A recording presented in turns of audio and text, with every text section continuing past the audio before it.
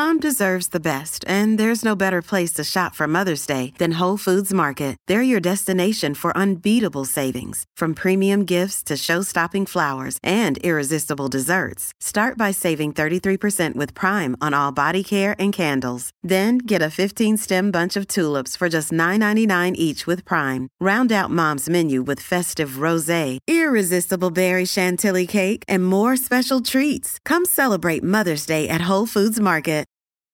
It's only a kick, a jump, a block. It's only a serve. It's only a tackle, a run.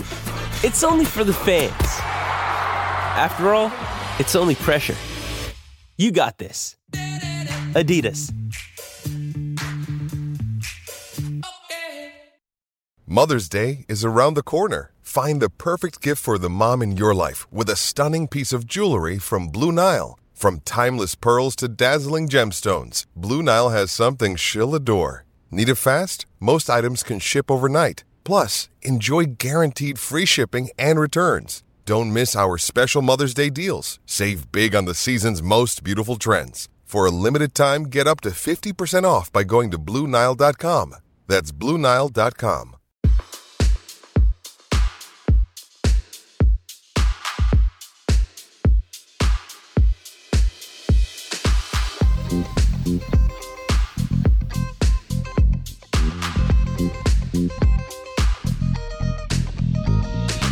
Hey everyone, John Wertheim here. It is this week's Sports Illustrated Tennis Podcast. We have Novak Djokovic taking the lead, the number one ranking for 311 weeks, which catapults him past Roger Federer's record. Roger Federer is back in action. We have events in the Middle East, in Europe, in South America, in Mexico. Today, though, our guest is a United States tennis executive. It's Mike Dous. He is the CEO and executive director of the USTA. He took the job in late 2019, and as he tells us, 75 days in, COVID hits, and it was a much different first year. There was, however, some silver lining. One of them was the staging of the 2020 U.S. Open. Also, tennis participation has gone up 22% year over year. A lot of that, of course, owes to COVID, socially distanced sport. We all have extra time on our hands, but tennis participation rates in the U.S. surging, which is great news. So we talk about that. We talk about how to build on that encouraging news, and we talk about professional tennis. To what extent do we need tennis pros to spark participation? The women's side is doing its share, men less so. Do we need Connors, McEnroe, Sampras, Agassi, Courier, Chang? Do we need players like that to spur more participation? So it's a good conversation. We wind up talking about the 2021 U.S. Open. Guarded optimism is the catchphrase there. So here's a fun conversation with Mike Dous, CEO and executive director of the USTA. How are you? Where are you? How are you doing? I'm in Orlando today at our campus, and I've been working out of here for the last few months. Oh, you have? You relocated down there? I did, yep. And I think our campus is a microcosm of our tennis world right now. Our local programming's up and busy, but anything that involves travel and international or national play is not happening yet. We'll get to that, and we'll get to what this U.S. Open looks like. Thanks for. Where are you at today, John? I'm home in New York for a few days anyway. Trying to stay off the road, but it's not working out so well. Been traveling a bunch lately, but yeah, I don't know if have you been up here much? I mean, things are getting better, I gotta say. I haven't been there since the tournament, actually. And there I wasn't really there, right? I was we called it the LIM, the Long Island Marriott, and the tennis center, and that was it. I couldn't go anywhere. I was locked down. We are we'll get there. We're sort of guardedly optimistic we'll be in a different place this year. But let's start with the good news. So we're in the middle of the Australian Open. We all get a release and some phone calls from the USTA with the survey data. The participation was up, 22%, I believe. Right. Which is not insignificant. No, it's called the PAC study, which is the Physical Activity Council, and they study, I think it's dozens, if not hundreds of sports, and tennis came out as one of the leaders in 2020 in participation growth. it was 4 million new players. So roughly 17 million to 21 million people played tennis last year. And let's stress that you did not commission this. This was independent. I mean, I guess the assumption is COVID played a significant role here. Is there more to it than that? No, absolutely. I mean, the silver lining to COVID is it did open people's awareness to tennis. And we say, just think about it when we were, I call it hibernating or quarantining, what's everything we missed, right? We missed friends, which was socialization. We missed physical exercise, and we even missed intellectual stimulation, and tennis provides all that. So I think once it was confirmed that tennis balls don't transmit the virus and that it was safe to get out and play tennis, it just skyrocketed. And so it's been positive. Do we know more about that data? What age groups or what parts of the country or what the circumstances were? They're still drilling down on it. So the numbers we released were what they call the top line results. We do know through the TIA, the Tennis Industry Association, that junior tennis rackets were up nearly 30% in sales last year.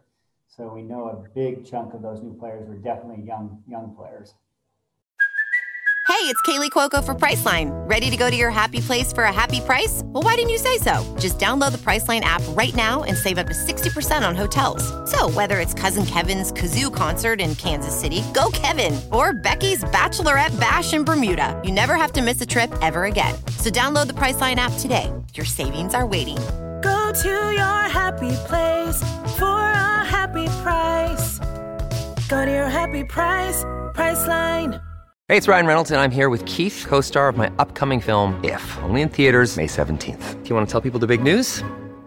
All right, I'll do it. Sign up now and you'll get unlimited for $15 a month and 6 months of Paramount Plus Essential Plan on us. MintMobile.com/switch. Upfront payment of $45 equivalent to $15 per month. Unlimited over 40 gigabytes per month. Face lower speeds. Videos at 480p. Active Mint customers by 531.24 get 6 months of Paramount Plus Essential Plan. Auto renews after 6 months. Offer ends May 31st, 2024. Separate Paramount Plus registration required. Terms and conditions apply if rated PG. With threats to our nation waiting around every corner, adaptability is more important than ever. When conditions change without notice, quick strategic thinking is crucial. And with obstacles consistently impending, determination is essential in overcoming them. It's this willingness, decisiveness, and resilience that sets Marines apart. With our fighting spirit, we don't just fight battles, we win them. Marines are the constant our nation counts on to fight the unknown. And through adaptable problem solving, we do just that. Learn more at marines.com. How do we parlay that? How do we get these people to stick around or get them to accelerate how often they're playing? That's the big question, right? And we're optimistic we can do it. We're working closely, maybe to back up to give us some context. And John, I think you remember this, when the pandemic hit, it actually was the worst case scenario, right? All our facilities were closed. Our teaching professionals were out of business. We did a survey and it was 92% of tennis facilities were closed. Gosh, it was almost a year ago to maybe next week or the end of this month, March. And we got the industry together. It was called it the TIU, and this was the alphabet soup of tennis. It was all the teaching professional organizations, collegiate tennis, the manufacturers, and we all came together and ended up putting grants in place to help these clubs and these teaching pros and coaches get through not having work and customers coming in. And now we're taking that same approach to engaging these players. So we need the industry to be here, ready to receive them, give them great lessons, great programs, get over that learning curve that sometimes is a little steep for new players. And once they get through that, we're really confident they'll realize tennis is a sport for sport of a lifetime. Where are you on getting players to? I mean, I think that's something that tennis is, I don't know, struggling with. But there seems to be this realization that this sport's really hard. And that the learning curve, like you say, the learning curve is steep. What do you support? What do you advocate for in terms of getting kids, especially, to stick around with a sport that doesn't always pay immediate dividends? Yeah, that's a great question, John. I think one thing we've learned in the last year, there's not one way to enjoy tennis, and we don't want to be too prescriptive on that. And what we're saying around the halls of the USTA is, we used to be a very program-based organization, and we want to be a service-based organization. And what that means is providers, those people that provide tennis to people, there's so many great ways for people to enjoy tennis. We want to be able to service the whole tennis ecosystem and allowing them to do that. Some kids, we have the red, orange, green balls, if you're familiar with that, which are the low compression balls that make the sport easier. There's cardio tennis for people who want to go out and just have physical exercise during tennis. There's social leagues, there's competitive tournaments. So I think the key is making its awareness, making sure all these new players know there's just so many ways to enjoy our sport, not just a rigid tournament or structured league play. We can talk about the challenges in a second, but what else do you take as a sign of optimism? What else are you pleased about or see as a positive trend? I would say, I think, John, that 2020 was my first year. And if I look back, one of the highlights and reflections I have is when the crisis hit, everyone came together. And I went on a pretty extensive listening tour before the pandemic hit. And not one group out there did I find didn't have a passion for growing the sport and making it happen. And there was a lot of similarities that people were sharing, but they were all working separately. And we really brought everyone together. So that's one thing I'm most optimistic about. And I'm going to call you on this, John, because as we're getting ready for the call today, I was remembering the Sports Illustrated article in the early 90s where the cover said, "Is tennis dying?" And it was a fair article, right? Tennis participation was going down dramatically. And unfortunately, it's taken us too many years, but here we are in 2021, and we're looking for the next cover to say, is tennis booming again? I think we need to revisit. But for the record, that predated me. I'll throw Sally Jenkins, the great Sally Jenkins, under the bus. But no, I mean, I think if you go back and read that article, I think a lot of those issues, honestly, have been addressed. There are other challenges that have sprung up. I mean, that was already, I think it was 94. I mean, that was, more than 20 years ago. But, I mean, I think one thing that's interesting about that story is it shows that sports evolve and sports change and new challenges pop up and old challenges get solved. When that story was written, one of the things that it addressed, which I thought was fairly prescient, was the decline in U.S. players. Mm-hmm. I mean, the other way to frame that, of course, is tennis is wonderfully global and the field is flattened and the world is flattened. What is the relationship, as you see it, between top U.S. players, especially on the men's side, and popularity / participation? I mean, do we need Chang Curry or Agassi Sampras? Do we need McEnroe O'Connors to grow the sport at a recreational level? Oh, I think it's all connected. Absolutely. I think having great American champions drive other kids to enter the sport. I think we agree that Venus and Serena played a great role in inspiring so many young girls 15, 20 years ago to get into professional tennis or to take that career towards professional tennis. And we're starting to see it pay off with huge success on the women's side. We need to replicate that on the men's side. So to me, it's a push and pull approach. At the grassroots level, we need millions of new kids playing because it's a numbers game. The more kids we get playing, the better athletes come to the sport, the better chance we have for American champions. And on the other side, with big American champions, they inspire kids to play. So we have to approach it from both sides. It's not either or. It's kind of how we're looking at it. What are some specific things that you can do? I mean, I think you're right. Let's assume for participation's sake, it's a numbers game, and you get 100 talented 10-year-olds. You have a better chance of developing than if you have 50 of them. What is tennis doing to get to those athletic kids right before they've got to make a choice of what sport they want to pursue? For sure. I think the first thing is awareness and exposure. I think we agree that sometimes our sport, unfortunately, is perceived as an elitist sport and expensive. And we have to break down that misconception about our sport. If you think about the number of public courts we have out there and public facilities, almost nearly every high school in our country has tennis courts. Our public parks have thousands of tennis courts. So access to those is relatively inexpensive or free.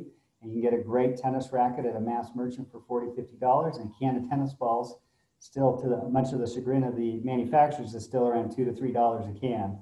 So it's still a relatively inexpensive sport to get into it. We're not also kidding ourselves. It does get expensive like all sports as it gets more competitive. But, through our player development group and our 17 sections, we feel like we have programs in place that people can still compete, keep it relatively affordable, and know that it's a great pathway whether you become a top 10 player in the world, whether you play collegiate tennis, or if you just play recreation your whole life. There's no downside to starting that journey as a young kid and ultimately seeing where it takes you. I was talking to the football coach in Indiana who said, this is a basketball state, but a kid goes out and he says, hey, I'm only 6'1". I'm probably never going to be a basketball player. And he says, yeah, but 6'1" and you're an athlete. You could be a great cornerback. You could be a great wide receiver for me. What is tennis doing to sort of play that same game with other kids? I mean, obviously, I think we need to distinguish and differentiate between men and women and boys and girls. I mean, girls and women's tennis is quite strong. It's really the men. What is the USTA doing to get that 10-year-old kid who's deciding between basketball and another sport and getting him to try tennis? I think the first thing, we have to be part of that conversation when it starts to happen. So it's awareness and accessibility. So, and both those can start with the families and with the schools and the public parks. So we just have to throw a much broader net and not just talk to those kids that are at private facilities. So one of our big investments and areas of focus, again, are public parks and schools. So we can get tennis in there as part of the curriculum when they're young and get them in the public park programs when they're young. Then we have an opportunity to get those kids exposed to sport and then really speak to the benefits of tennis, as it truly is the sport of a lifetime. It doesn't stop once you leave high school. You can continue to play the rest of your life. What is the USTA's sort of relationship with respect to pickleball, which is a question I get asked all the time. I just saw it in California when we were out there for Tennis Channel. What is the USTA's position vis-a-vis this new sport that seems to have really found some popularity? I'm a fan of pickleball. I think the biggest enemy of tennis is inactivity and obesity. You know, it starts in a much bigger picture. We have to get our society and kids particularly active, and anything that gets people active, it's so much easier, the research will show you, to convert an active person to tennis as opposed to an inactive person. And to me, pickleball was seen as a sport that people would exit tennis and move to pickleball as maybe they got older and needed a smaller court. But we're starting to see now it's also a gateway to tennis. Again, you can have a rally relatively quick in pickleball. You play in shorter courts. If you master that, it's a great pathway into tennis. So we're actually, I'm looking out my windows here at the USTA National Campus. We're building pickleball courts right now. We're actually even adding some padel courts in a few months. We feel anything around racket sports is good for tennis. And on top of that, think about all the facilities out there. They're always looking for new revenue streams. Pickleball can provide that, which helps tennis clubs stay in business, which is good for our sport. So I think the long answer is, John, we're fans of anything around racket sports, and pickleball included. I've said for a while that I always felt like the biggest change since I've started covering tennis in the U.S., it's not the drop-off in players, especially on the men's side, but it's been the drop-off of events that, I think right now there are more events in China than in the U.S., and it's gone down. At one point, it was by more than half. Where's the USTA on this, and are there plans for additional tournaments in the United States? Yeah, I mean, we agree. We need more tournaments in the United States. And of course, we can't just unilaterally do that. We have to work really closely with the ATP and WTA to make that happen. I mentioned earlier how the industry came together on the grassroots side during the pandemic. The same can also be said on the professional side. You can imagine how closely we had to work with the ATP and the WTA to pull off Cincinnati and the US Open. And we're having a regular dialogue with them about reinventing the calendar and looking at different tournaments in different locations. So that's something we're very focused on, is making sure we have as many of those tournaments in the US as we can. What about college tennis? This was a good, 2020 was a good year for tennis participation and tennis at a recreational level. It was a rough year for college tennis. A number of programs were cut with the declining revenues in college sports. What's the USTA's position in terms of sort of protecting these college programs? It's really gotten elevated. As you mentioned, we lost a lot of programs at the start of the pandemic, and no one likes to see that. I'm a former college tennis player, and I know how important college tennis is to our ecosystem. I think one thing that we've really discovered through this is that tennis can actually be a revenue generating sport for these universities and colleges. and we're in the process of building something we call these universities have great tennis centers, but if we can make them great tennis communities, it completely changes the whole look of tennis on campus.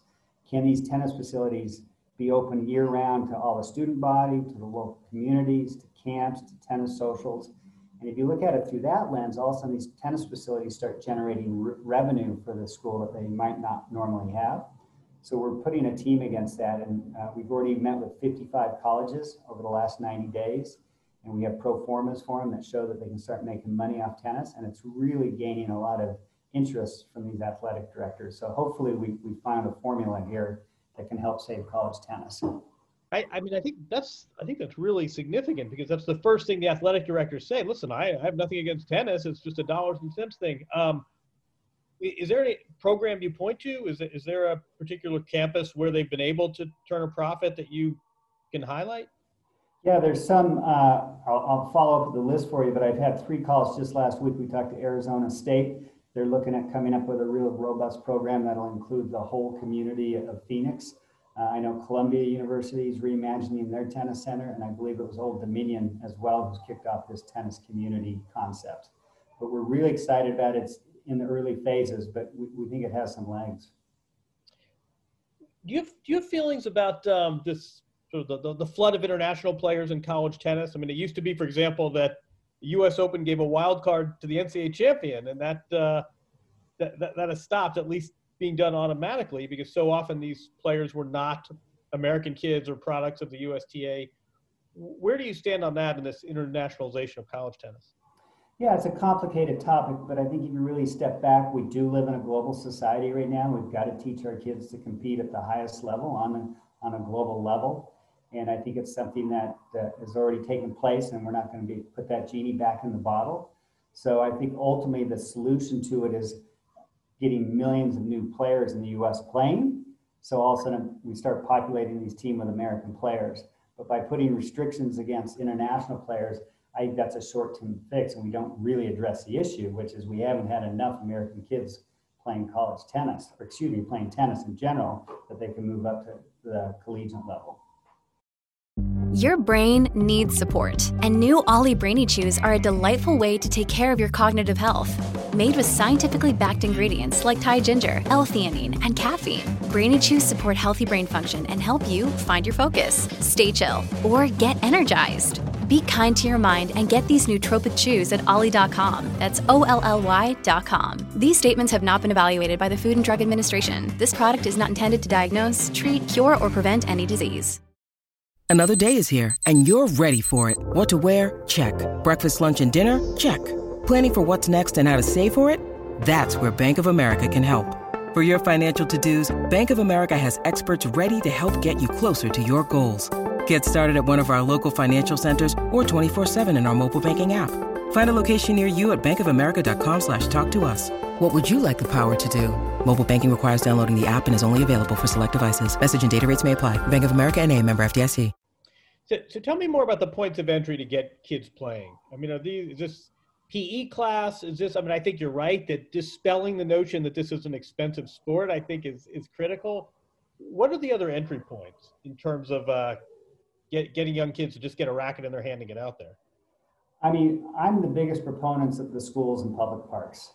I think that's where we're going to have the broadest effect and the widest reach. Schools are where the kids can be exposed to it, and we're putting together great curriculum for PE teachers that you don't have to be a tennis professional or a tennis coach to teach tennis.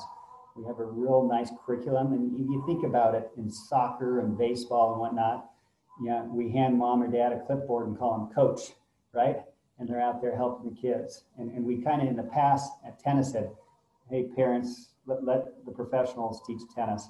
And I just disagree with that. I think parents can get out there and create a positive environment for kids to play the sport. There's a time in the pathway where they move to more certified professional coaches, but early on, it's all about having fun and socializations with their friends and just getting them active. And that's going to happen again in the schools and public parks. I was joking about your Zoom backdrop, but it has me envious. I see this is an audio medium, so people can't see this, unfortunately, but this is packed stands. It's a night session. It's a U.S. Open. I see Deloitte, and I see Chase, and I see a Mercedes decal on the net, and I see, what looks to be Roger Federer's racket bag behind you. How long do we get back till we get back to that? What do you anticipate the 2021 U.S. Open looking like? Well, the term we're using, John, is cautiously optimistic, and maybe even stronger than cautiously optimistic. I mean, we're fortunate, as you know, last year we weren't the last slam to go, but this year we're the last slam to go, being the fourth slam coming in August, September. And, the way things are looking now, it's I've heard some of the, someone just recently announced they're going to have full fans this summer. I'm drawing a blank on who that is. But we're optimistic based off the numbers we're seeing. I mean, at a bare minimum, we'd say 25% fans. That would be social distancing. But we think it can be much better than that. And it really starts becoming the energy that we know at the U.S. Open when we start getting 50, 75% capacity again. And it just feels like it's going to happen this year. I think you get 25% if you started tomorrow. So right.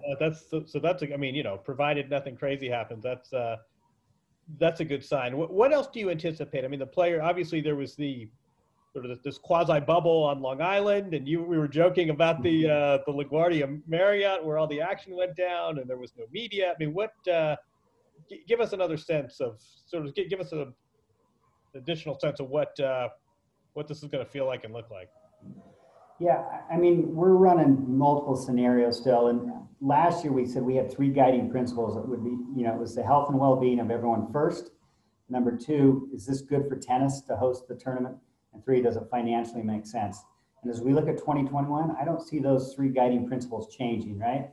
As long as we can make sure we maintain the health and well-being of everyone, and that'll be our lens on determining how many fans come through, and of course with government input. And number 2, we know it's going to be good for tennis. And then if we can pull this thing off, it's going to be good financially for the USTA, which then allows us to fund the mission. So that's how we're approaching it again. But we're having weekly meetings. We're already talking to the WTA and the ATP and everyone else involved to make sure we can pull this thing off again. If my math is right, I think after the U.S. Open 2019, there were sort of rumors, and you were announced, I believe, in the fall, maybe even early winter. My math is right. You had about 90 days of normal before COVID. I mean, what's this been like for you? Yeah, it's been a wild ride. I think it was day 73 in the job that the pandemic hit. And so it has been a wild ride. But again, we step back. I think the things I learned from it are the USTA cannot be this mandating organization telling everyone how to do everything. We had to come together and work with everyone to get through it. And on 2 fronts, we did that with the grassroots side, the USPTA, the PTR, the ITA, TIA, and the ATA. We formed this Tennis Industry United, and we still meet monthly. And that group, what's really interesting about that group, it started all about COVID and helping us get through COVID as a sport. But now that we've gotten through it, we've come up with 2 new initiatives, and we're keeping the group together. And those two new initiatives are advocacy for tennis. So kind of what you were asking about earlier, getting the word out that tennis is a great sport. And number 2 is we're trying to drive diversity and inclusion in our sport. So we've got 2 great initiatives there. And then on the pro side, again, I mentioned earlier, we meet constantly on a regular basis with our peers at the other Grand Slams. And now the ATP, ITF, and WTA are part of those too. We're calling that group the T7, which are kind of the 7 governing bodies of tennis. So finally, give me your sort of craziest, most outside the box idea for. I mean, we've heard in recent years that we need a tennis video game, or we need tennis's version of Caddyshack. What is something just beyond beyond convention that you're thinking about that might help grow the sport?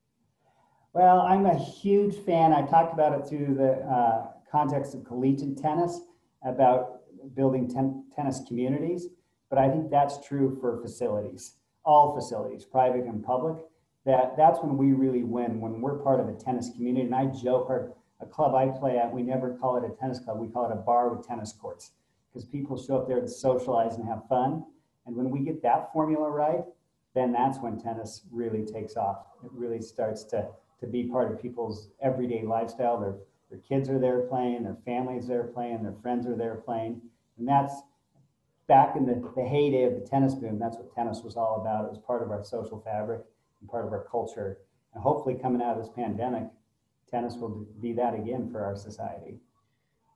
You wish it did not take a global pandemic to get here, but you can brag about 22% growth in your first year on the job. That's pretty good. I don't know if I have anything to do with that, John, but it's sure nice to see, and it's fun to see everyone getting out. If you drive by a public court right now, you'll see the courts are full. Yeah, exactly. And I guess the challenge is now to keep those people playing and keep them engaged. But that 22% is, so somebody said, we're used to a hockey stick. We're used to sort of this drop from the tennis boom, and then sometimes it's up, sometimes it's down. But this is a nice uptick. So we'll see if we can keep it going. Absolutely, I'm confident we will.